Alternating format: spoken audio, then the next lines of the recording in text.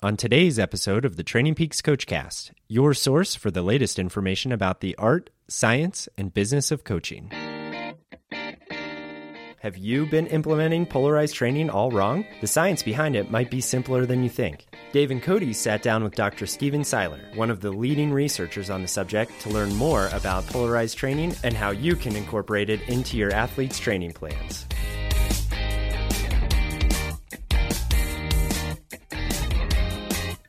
Hey everyone, Dave Schell here, and on this week's episode of the Training Peaks Coachcast, Cody and I were super excited to sit down with Dr. Stephen Seiler. If you follow endurance training at all, I'm sure at this point you've heard of either 80-20 or polarized training. Dr. Stephen Seiler is the one who's behind it all with his research. Well, you might have been approaching it all wrong. I know that I was certainly surprised to find out that I was. And so we talked to him about how you should actually be implementing 80-20 or polarized training, how it applies to low-volume athletes, and how you can apply the percentages to FTP to implement it with power training. Hope you enjoy. Welcome to the Training Peaks Coachcast. I'm your host, Dave Schell, and today I have the pleasure of being joined by Stephen Seiler. Hi, pleasure to be here. Definitely appreciate you taking the time. And I'm also joined by Cody Stevenson, the education specialist here at Training Peaks. Hello.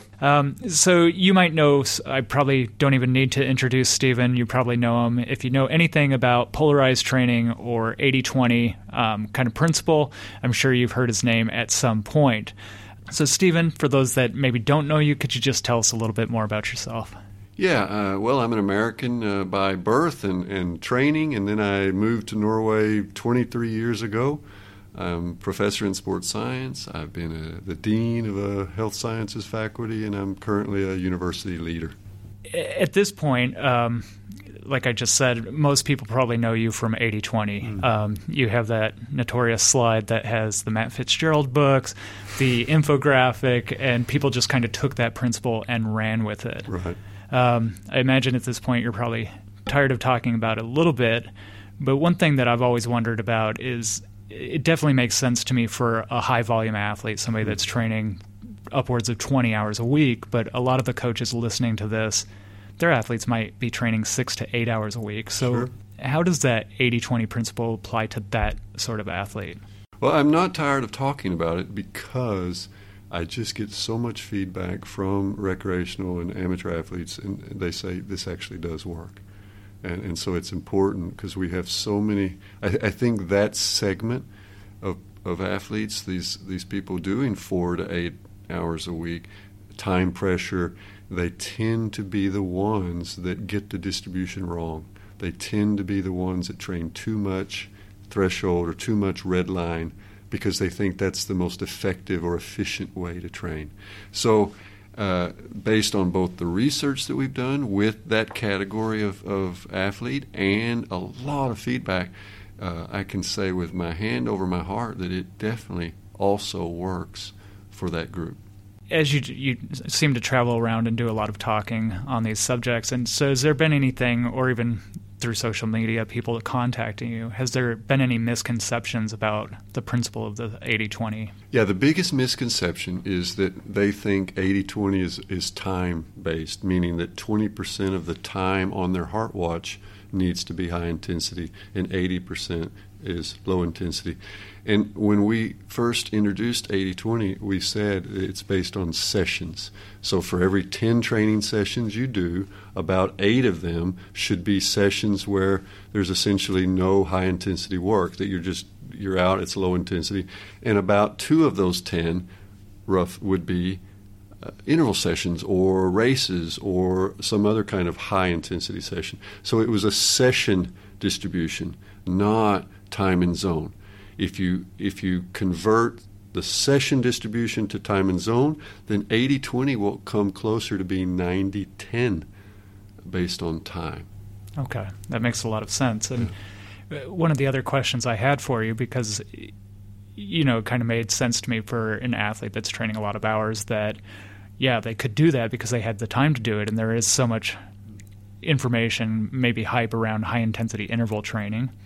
And if you're time crunched, maybe that's the way to go. But it sounds like you could very easily apply this to a low-volume athlete if you're looking at sessions rather than time and zone. Sure, and one of the things that is typical is that the duration of the sessions tends to be kind of flat, meaning that they'll go out for 45 minutes or maybe an hour run. And what I'm going to ask them to do is to at least take one of those sessions in that limited time schedule each week and stretch it, extend it. Instead of thinking intensity, if we think of intensity as a vertical component, we want to think of duration of workouts as a horizontal or an extensive component. And that is another way to increase the stimulus. And a lot of recreational athletes tend to shorten up their workouts. They choose to go a bit higher intensity instead of getting that duration. And duration is important because things happen in the second hour of a run that don't happen in the first hour. But the only way to get there is to run the first hour or cycle the first hour. You can't hop over. A lot of your original work was done in Nordic skiers using heart rate data. For our coaches and athletes, coaching triathletes and cyclists, are the principles pretty transferable to power as well, or should they be throwing away the power meters and going back to their heart rate monitors? No, it's just that you need to calibrate the power up against the physiological stress. So, but once you have a good feeling for that, I'm doing myself a lot of cycling right now up on a cycle ergometer in my loft, and the power is a wonderful tool, but I calibrate it against heart rate and make sure I'm kind of where I actually think I am. That's the tricky part. There's a tendency among our cycling people with all their FTP tests and that they overestimate their threshold power. They almost never underestimate it, but they often overestimate it because it's a kind of it's one of those badges. You want to use the biggest number you can in discussions. We call that vanity FTP. Vanity FTP. Good. I'll have to remember that. Yeah. So with that, I think I've searched through some of the stuff you've posted and things like that and really trying to find what is that percentage of FTP. And we at Training Peaks, we always talk about FTP being really the max effort you could cycle for around 1 hour. But a lot of people approximate that through a 20-minute test and then subtracting 5%. So is there any kind of rule of thumb as far as equating those zones to, with the 80-20, it's kind of 3-zone system. So where would those percentages line up with that system? Right. So what I've said is if you don't have access to all this fancy equipment, but you can measure power, then do a 6-minute test as a measure of maximum aerobic power. That would correspond to kind of your VO2 max power. Do a 60-minute test. That sounds terrible. Yeah, but you guys, you're cyclists. That's what you're made to do. Cycling races are very seldom 20 minutes long, but we tend to want to shorten everything up. So 60 minutes is the badge of power. It is the traditional hour of power in cycling. We should all think, yeah, let's find out where I am compared to the 440 watts that that is the current world record, probably 430, something like that was held. And so do the hour. You don't have to puke, but you get a good number that is a reference number that then will represent pretty well that physiological red line or maximum lactate steady state. So I'm a big fan. I'm going to stay tough on this. Don't keep shortening the test and extrapolating, but do the actual hour. So one of the questions that I've had is you've got a slide that shows that when we're talking about periodization, that I think it's an elite skier or maybe an elite rower, that really they were doing some intensity year-round. And so I'd always wondered, does it matter when that intensity comes in? And so as you're getting closer maybe to a priority race or something like that, those 8 weeks leading up, are you increasing the amount of intensity you're doing or more sessions, or how do you approach that? I think the basic distribution will stay the same, but we're going to sharpen. The intensity may come in the form of it may come in the form of races. You may use some low-level races as specific training. Let's remember, usually the goal is that an interval session is designed to help us prepare to be able to do a continuous session, a continuous bout. That's a race. So continuous bouts are the highest form of high-intensity work, is to be able to actually hold that 90+% for the Right. whole 10K. That's the ultimate goal. So in that peaking process, what are we going to do? We're going to get more closer to race pace. We're going to try to extend the sessions. We're going to make sure that the low intensity stays low, maybe even lower than normal, to really ensure that we have recovery for these tough, intensive sessions. So that's what we see is the athletes hold the distribution, but the high intensity gets a bit higher and longer. The low intensity may go even lower to compensate and make sure recovery happens. Total volume may go down. Okay, so you may, in a kind of a race preparation period, you may go from 10 hours down to 7 or 8, to make sure that you're fresh. Add an extra rest day or so forth. So people have a tendency to be scared to death of rest, but that's another thing. Is rest is your friend if you've done the work. Resting is important to be able to truly mobilize everything on race day. One of the other things, you just mentioned interval sessions, and one thing that's kind of fascinated me is you did some work with athletes, and I believe you just told them for set durations, go as hard as you can for whether it's 4 minutes or 8 minutes or 12 minutes. And they, experienced athletes or anyway, were pretty good at self-regulating what they could do with that. And I know as a coach myself that we're always looking for the next, magic interval set and things like that. I love the simplicity in this. And so what did you find with that? And is there kind of an optimal duration for an interval? Well, what we found is that if we prescribe 4 times 16 minutes, so that's 64 minutes of total work, that puts them basically at their maximum lactate steady state, the upper end of their threshold. If we say just go do what you can. If we prescribe 4 times 8 minutes, now we're at 32 minutes of total work. That'll put them at about 90%. They'll be able to hold it. And if we put them at 4 times 4, then they're going to end up at 93, 94%. They're going to have 12 millimolar lactate. They're going to be really suffering. So it puts them in either the upper end of zone 3, zone 4, or zone 5 in that 5-zone model. Okay. When we prescribe 4 times 16, 4 times 8, 4 times 4. Now what we found is that 4 times 4 is extremely demanding in terms of perception. It's hard. Blood lactates are really high, but it's not more effective. In fact, it may even be less effective as a training stimuli than accumulating more minutes at slightly lower intensity. So, and that's what we see also with the elite athletes, is they don't necessarily go to that very highest intensity very often. They go, but they collect a lot of minutes, and they do some amazing workouts in zone 4. So, 6 times 10 minutes at 90% of heart rate max. That's a lot of minutes to be sitting at 90, 91, 92% of heart rate max in a workout. But it's more sustainable. It's easier to come back from that one, it appears, than it is to come back from an even higher intensity session that's shorter. So as much a toleration to duration as a tolerance to increasing intensities. Yeah, the duration seems to be something that we can use to our advantage. We can collect minutes, and it's more sustainable than to keep pushing intensity, because there's a ceiling on intensity and how high you can go.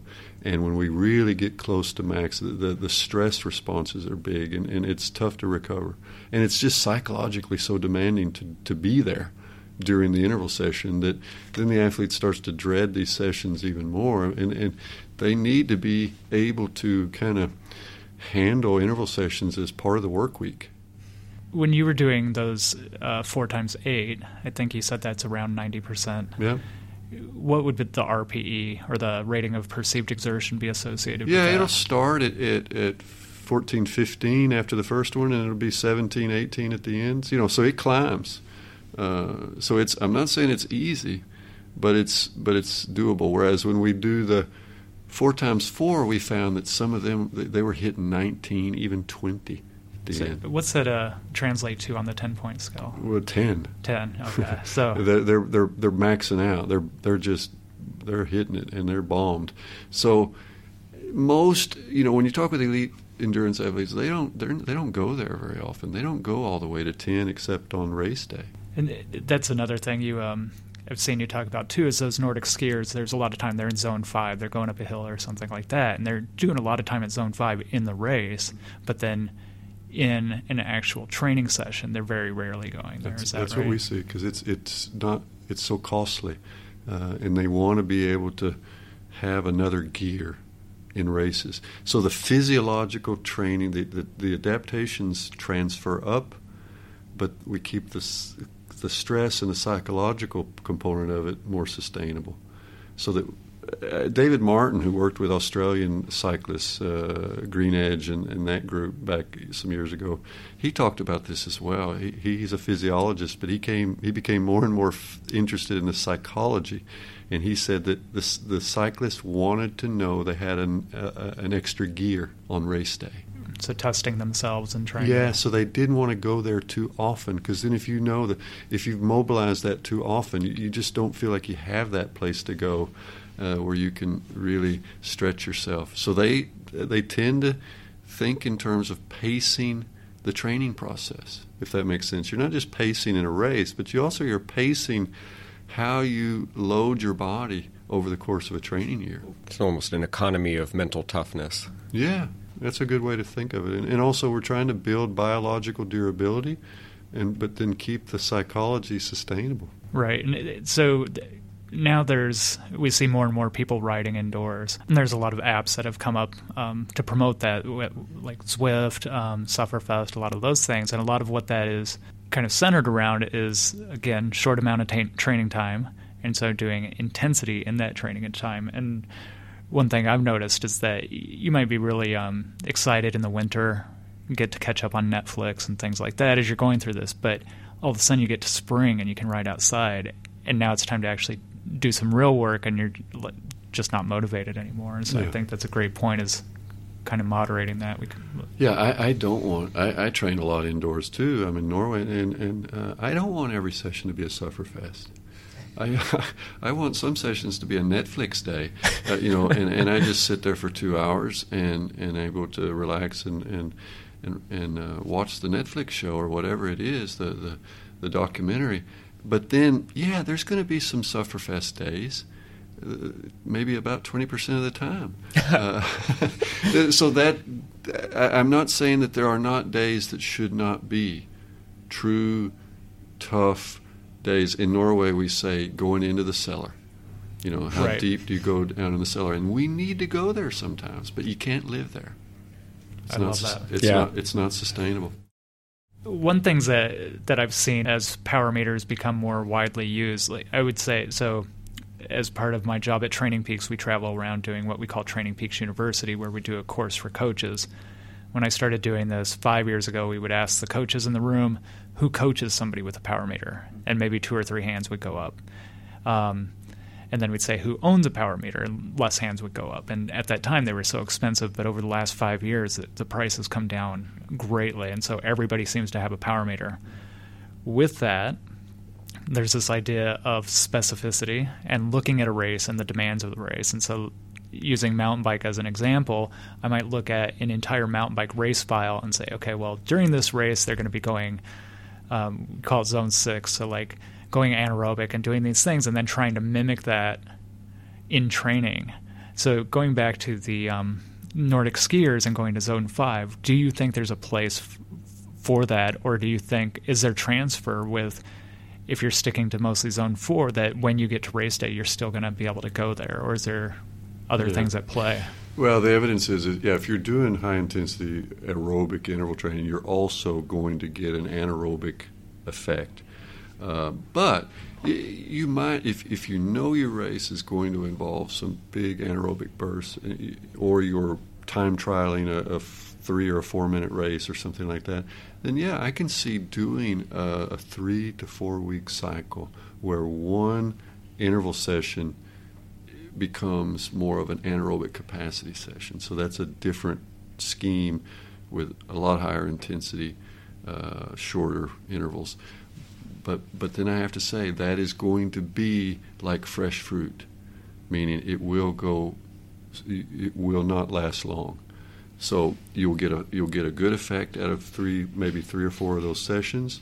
You can get a bump in that anaerobic capacity reserve, but it won't be sustainable. So you don't need to be doing it all the time. You don't need to have that as a regular part of your training load. Then I would say it would detract from your overall capacity build, because it'll be like that extra little battery on top, but it's not a very sustainable resource. It disappears pretty fast. You stagnate quite fast with that kind of training.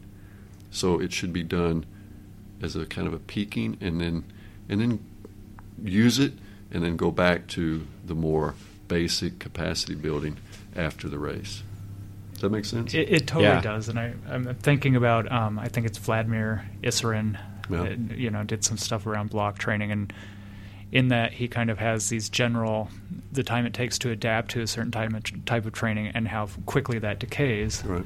It sounds similar to what you were just saying. Yeah. So is that pretty? I understand. Yeah, the adaptations associated with increasing buffer capacity and some of these cellular level things associated with anaerobic work, they are fairly rapid adaptations, but they also decay fairly fast.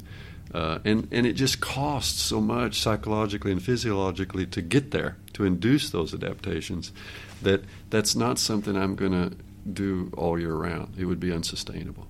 I'm going to just top off the tank when I need it, when I know the race requires it. I have maybe a technical question.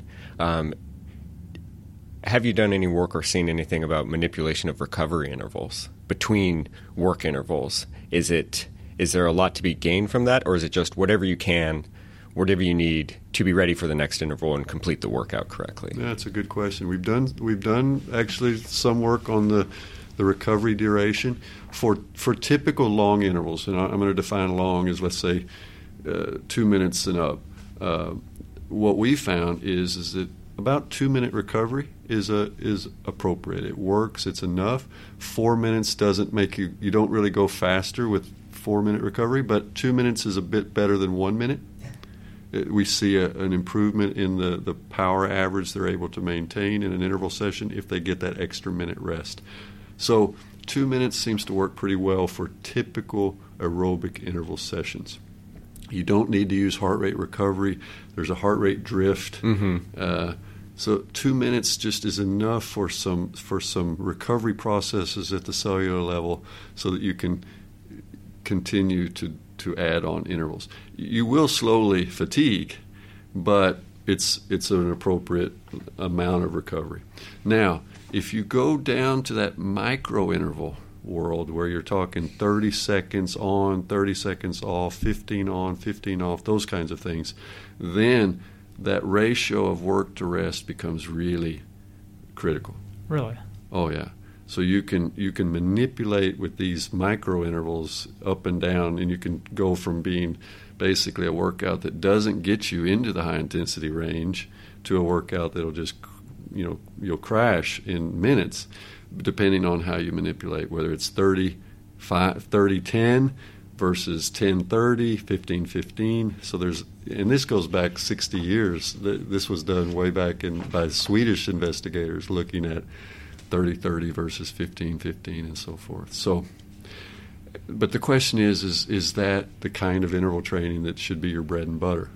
Yeah. Probably not. I think a lot of coaches will be happy to hear that with the longer intervals, because that's a place to save a lot of time. If they're used to a 1-to-1 work to recovery interval and they're doing 8 or 10 minute intervals, it sounds like they can shorten workouts a lot and get more out of their athletes with that. It really doesn't need to be fancy, and I know there's a gazillion ways to organize an interval session, and there's all these different variables, but the key variables are: what's the intensity of the work period, what's the duration of the work period, and then what is the total accumulated work. That's where you want to focus. And then your rest it can be pretty consistent. 2-3 minutes, that's going to be enough. So we don't need to make this into rocket science. It's not. I love that, and I think that's why I'm such a fanboy of yours, is that I just love that I love that you've done so much research, but that you do bring it back to the practical application of it for either a coach or an athlete. And it's like you don't have to be in a lab and doing all this stuff as long as you follow some of these. Oh, no. There's a lot of Olympic champions that have never been in a lab, and we have to remember that. That they've gotten all the way to the top and never had a scientist tell them what to do. So that's totally possible. With these, I guess, time-crunched or maybe amateur athletes, a lot of them have jobs that require them to train like Ironman, for example. Typically, they're going to have a long run and a long ride, but because of the nature of their job and their work week, they're doing it every Saturday and Sunday. So does that have any impact as far as adaptation, kind of getting into that 7-day cycle, or could there be a better way out there, and how might we find it? Yeah, I do have a lot of respect for the realities of the 7-day cycle. It's very hard to go against it. But we do. It's not biological as much as it is cultural. So in an ideal world, probably as an athlete, it might well be that they would function better and be able to organize their training better if they thought in terms of a different number of days. It might be a shorter number, or it might be a longer span, like 10. But I'm not sure how to get around the work week. So our biology and our workology is not necessarily in sync in terms of these systems. So I don't have a magic recipe. I think for elite athletes, we may see that maybe big data is going to help us look at some things, and we may end up finding that different numbers of days as microcycles work better. But we're going to have to, as coaches, we're going to just do the best we can to work within the constraints. We're going to make sure we have some variation. If they have to do weekend, if only the weekend is possible, then let's figure out how to make those weekends progressive. How to make each weekend enough different that there's a new stimulus, that they're still both psychologically and physiologically being exposed to something new. They're stretching themselves. We're developing them towards that later goal. So before I let you go, I'm just curious, do you have any tips for the coaches listening? So again, these are coaches that are coaching busy athletes that do have a job. Like, what are maybe one or two things that they might focus on to ensure that their athletes are reaching their goals? Well, I think you're going to have to help your athlete understand that harder is not better. That they will have a tendency to try to solve every problem with more intensity, and you will have to be, as a coach, the stable influence that says trust the program, don't be afraid of long, low intensity sessions. That your recovery, your sleep, those are also part of training, not just how hard you worked each training session. So that is what you as a coach, you have to be their conscience, because they're usually highly motivated. Right. So it's not usually a problem to get them to work hard. It's a problem to get them to know when to not work so hard. And I see that with my daughter, with athletes I've worked with. It's just the most common situation is we live in a culture of high performance where these young kids coming up, they just want so desperately to succeed. They want to, or your master's athletes, they want to get a personal best and whatever, and they tend to just push too hard instead of having enough patience to do the work and over a little bit longer time frame. So I think that's what coaches right now have to really help the athletes do, is help them be patient, help them trust in the total training program. That Shanane Flanagan, who won the New York City Marathon last year, I think she was only third this year, she said something I love. She said, even on ordinary training days, I'm preparing for something extraordinary. And I think that's a great way to think, that ordinary 90-minute run at low intensity is part of the preparation for the new 10K personal best. That's great. So really appreciate your time. I know that I just got so much out of that, and I know that everybody else listening will as well. Is there any resource that you would recommend, either online or books, where they could find more out about what you were talking about? Well, I'm on Twitter. I said I would never tweet some years ago, but that proved to be wrong. There's a nice ecosystem of sports science and athletes people on Twitter, so they can find me on Twitter. And then from Twitter, I have links to almost all of my published research on ResearchGate, which is this kind of Facebook for research geeks like me, where you can find research articles, and I even put out presentations and things like that. There's a lot of videos on the internet and so forth. So if people want to know what I'm up to and what I'm thinking, it's pretty easy to find through ResearchGate or through Twitter. Perfect, and we'll put that in the show notes. Thank you so much for your time. You bet. Thank you. Thanks. We hope you enjoyed our talk with Dr. Stephen Seiler. If you want to find out where to follow him on social media, as well as check out the articles that he referenced, go to the Training Peaks blog. You can also find an online recording of the 2018 Endurance Coaching Summit live from Manchester.